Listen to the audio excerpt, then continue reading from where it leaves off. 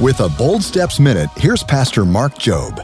So it averages out to about 40,000 sins. And you're standing before a holy God with 40,000 sins on your list, trying to convince a holy God that you're a pretty good person. Can I tell you something, pretty good person? You need grace just as much as the person that you think is not a good person. The Pharisee needs grace, and the adulterous woman needs grace. There's not a one of us that can stand before God. The Bible says that we've all sinned and fallen short of the glory of God. There is none righteous, no, not one. There's not a person that does not need the incredible, powerful, overwhelming grace that comes from our Lord Jesus Christ. We all need grace.